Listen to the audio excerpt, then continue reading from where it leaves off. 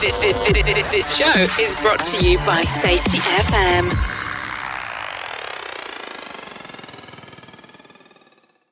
Warning! The following podcast contains adult language, adult content, weird and unusual stories that all happen to be true. We didn't start this war on safety, but we're going to fight that safety war and we're going to win it. Disaster Preparedness Month, today on Safety Wars. 20 years ago, and it's hard to believe that it's 20 years, we had the September 11th attacks here in the United States. A couple years later, the federal government started Disaster Preparedness Month. That was in 2004. The idea is that every family, individual, and business in this country should be prepared for likely disasters in their community.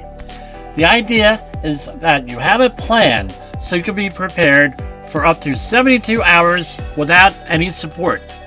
So, for example, you have enough food for 72 hours. You have enough fuel for 72 hours. Regardless of what the disaster is, you have to have stuff for 72 hours. I think 20 years on, after the several disasters that we've had in this country, most professionals would agree that 72 hours may not be enough. You should have something like 2 weeks' worth. The modern prepper movement started with the beginning of the Cold War, where many people built bomb shelters. The public became aware of the horrors of a potential nuclear conflict.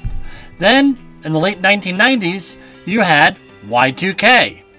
It was a prediction that all computers would go down, that's all of them, because the programming would not display the year 2000. The computers would actually go from December 31st, 1999 to January 1st, 1900. Like what today's pandemic did for remote meeting platforms, Y2K did for getting the holdouts to invest in new computers and software.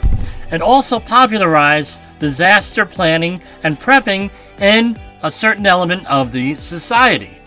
And it made a lot of this stuff mainstream. As it turns out, little or nothing happened with Y2K. There were very few, if any, disruptions, and life went on. But you had a lot of people, some people I know, that had loads of disaster supplies on hand. Then, in 2001, September 11th happened. There was a renewed interest.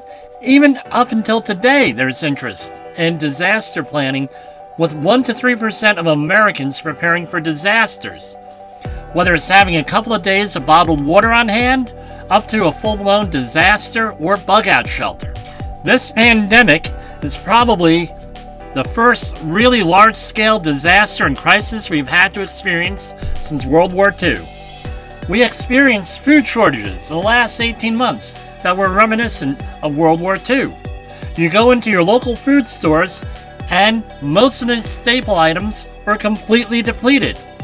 Bread, protein items, frozen foods, comfort foods like pancake mix, pasta, tomato sauce, and of course, alcohol of all types was in short supply, if you were even able to get it.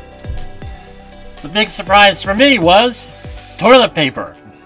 I don't get that toilet paper shortage. So, what's the main focus of Disaster Preparation Month? Make a plan. This month, we will be sharing tips, information, and strategies that you can use to prepare your family, your business, and your community to respond to and to be capable of managing a disaster on the individual level. If you have any special topics you want me to delve into, then email me at jim@safetywars.com. And remember, there is a war for your safety, and we're fighting it for you and with you here at Safety Wars. The views and opinions expressed on this podcast are those of the host and its guest and do not necessarily reflect the official policy or position of the company. Examples of analysis discussed within this podcast are only examples. They should not be utilized in the real world as the only solution available, as they are based only on very limited and dated open source information. Assumptions made within this analysis are not reflective of the position of the company. No part of this podcast may be reproduced, stored in a retrieval system, or transmitted in any form or by any means, mechanical, electronic, recording or otherwise without prior written permission of the creator of the podcast, Jay Allen.